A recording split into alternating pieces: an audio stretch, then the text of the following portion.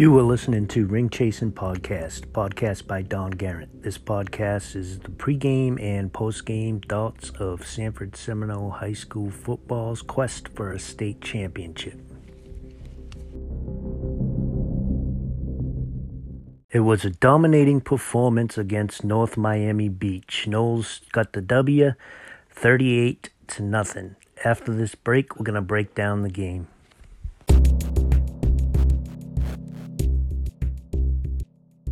First, let me give Miami Beach some credit.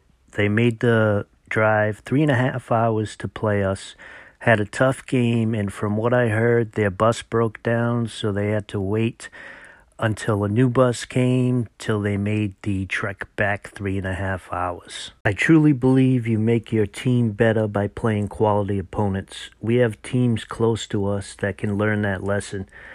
We have a team that will do everything they can to get out of playing us, and another team that flat out said they don't want no part of us.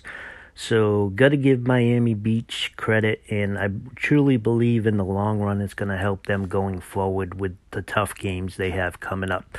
So, got to give credit to them for making the trip down. Okay, let's talk about the scoring on this one. The first score was Dante Wack, 12-yard touchdown run. Was his first game back, and he showed why he's one of the best backs in Florida. That gave the Noles a 7-0 lead. Second score was a 4-yard run by Trey Clark to make it 14-0. The next score was a 36-yard field goal by Cale Tomlin to make it 17-0. The next score was a 10-yard pass from Luke Rucker to Michael Key to make it 24-0. The next score came on a Chargers miscue on special teams. They shanked the punt, and Justin Rosado returned it 23 yards for a 31-0 lead. And the final score came on a 33-yard pass from Carson Sekiros-Lasky to Goldie Lawrence to make it 38-0. And that's how the game would end. So first and foremost, I got to give a shout out to the offensive line. They dominated the line of scrimmage all night, and they were having their way with the Chargers' defensive line and open up holes. So the running game was dominant this night. So let's talk about some offensive stats. So Dante Wack had 12 carries for 129 yards and 1 touchdown. It was good to see him back, and he showed how tough he is to tackle. At times he was dragging 2 or 3 charges with him to pick up extra yards. But what impressed me most about him is how he hits the holes with authority and his vision, and how he can cut with his vision. So that was a good thing to see, and with this running back core this year, there's going to be a lot of running yards and some TDs. So that was a good thing to see against a quality opponent. So at the quarterback position, Luke Rucker threw for 92 yards and 1 touchdown. And Carson Sekiros-Lasky threw for 71 yards and a touchdown. So there was good production out of the quarterback position. Tonight, though, I think the running game was the weakness that the Chargers had up front. So that's why we keyed a lot on the run, is because offensive line was manhandling them so good, and then the running backs could hit the holes. So that was key to the night for the offense. So I want to talk a little bit about on the quarterbacks. I talked about their talent, so it's not necessarily about their talent, but it's a quality that's rare to find at any level, and that they're team players. These quarterbacks will do whatever it takes to help the team and get a W. And that's something that the college coaches are going to look at and they're going to love. So that's one of the things I got to give them props for this year, is that they're doing whatever it takes and whatever is asked for them. So that's a good going forward. I don't know how the situation is going to end up, if it's still going to be splitting series, or if there's going to be one quarterback. But I got to say, these quarterbacks have that rare quality, and it's good to see. So the offense had a great night. Goldie Lawrence had 3 passes for 68 yards and a touchdown. Michael Key caught a touchdown pass. DeAndre Cameron had some crucial catches and runs for some yards after the catch. So it was good to be able to have the flexibility of getting it to different receivers, because what we're seeing going forward is everybody knows coming in Goldie Lawrence is going to get some catches, and they're going to be double teaming him and scheming on him. So it's good to be able to go to different receivers, and that's what we're starting to see now.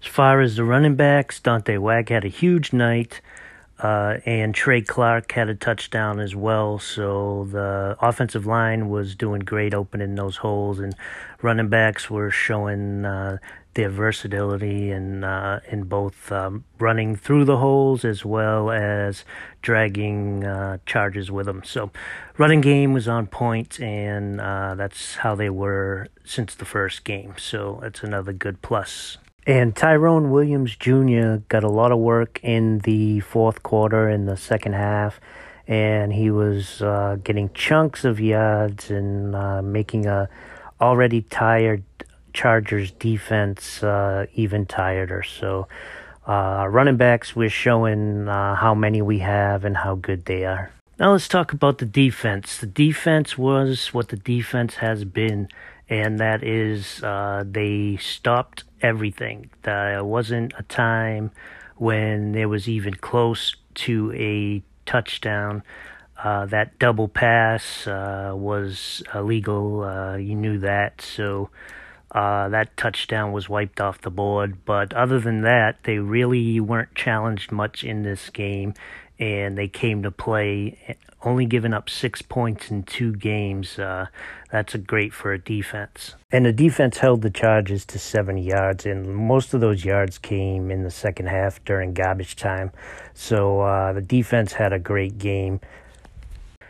There is something that I want to talk about, and it's one of the best interceptions I've seen in a while. And I've been around high school football for a long time, whether it be when I was coaching or doing the scouting in multiple states, Massachusetts, New Hampshire, Rhode Island, and Florida. And the interception by Javon McIntyre was one of the best I've seen since being around high school football. And I still don't know how he came up with that catch. From the angle that I had, it looked like he was going to go through the ball and bat it down. But he came up with that catch, and I still want to see a couple angles to see how he did that. But that was an excellent catch, and it shows his talent as a DB. But it also is one of the most fundamentally sound interceptions I've seen, too. The way he came through the ball and the way he was able to get it is a testament to the coaching staff as well. So got to give all of them props, and especially to Javon, because that was a great play. Some of the other highlights on defense was Charles Green had a sack and a batted down pass. He had a great night getting in the backfield as well, and also making some tackles for a loss. So he did a very good job. Cam Moore, of course, we talk about him every game on his football IQ, and able to make some plays. Had one crucial stop that I saw that I had to call out, which was he was in the backfield and get a tackle for a loss, and it was all on instincts. So that was good as well. And the other linebacker that did a good job was Lucas Fonseca, and that he had some good stops. So the defense overall had a great game, and biggest thing about this defense that I saw, besides the speed and the talent, which we know that they possess, is the fundamentals. And I'll go over this over and over again, because if you watch the game and you watch it from a fundamental standpoint, this is one of the best defenses for it. Not only do they patient and they stay in their gaps and their assignments, but the plays that they make is a testament to the coaching staff as well. And I know I harp on that, but I truly believe that this coaching staff is doing all the right things, and especially for the kids, not only on the field but off the field. So got to give it props to the coaching staff and Eric Lodge for bringing them all together. Special teams was a big part of this game, too. Not only the 36-yard field goal by Cale Tomlin, but there was also, he got all his extra points. In the past 2 games, he hit all his extra points, even when in the first game they got penalties, so he was back farther. So he's been good on the extra points. Special teams also recovered an onside kick, and that onside kick was recovered by Daravius Williams, and that was a good play in order to recover the ball and keep the momentum.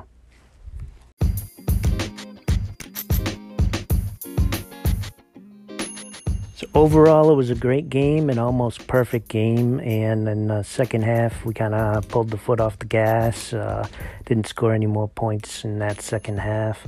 If there's anything to criticize, and I hate to tear apart a almost perfect game, but it's still the penalties. Now, not as many penalties as the last game, and we're going in the right direction, but there's still minor things to clean up. But that was a great game, and I'm not going to tear apart a great game like that. So that's all I have for this week. Next week's game is going to be at home against Lyman. So that should be a good game as well. I'll have something on Lyman on Thursday. So I just want to say thanks to everyone who listens to this and share to as many people as possible. I appreciate you.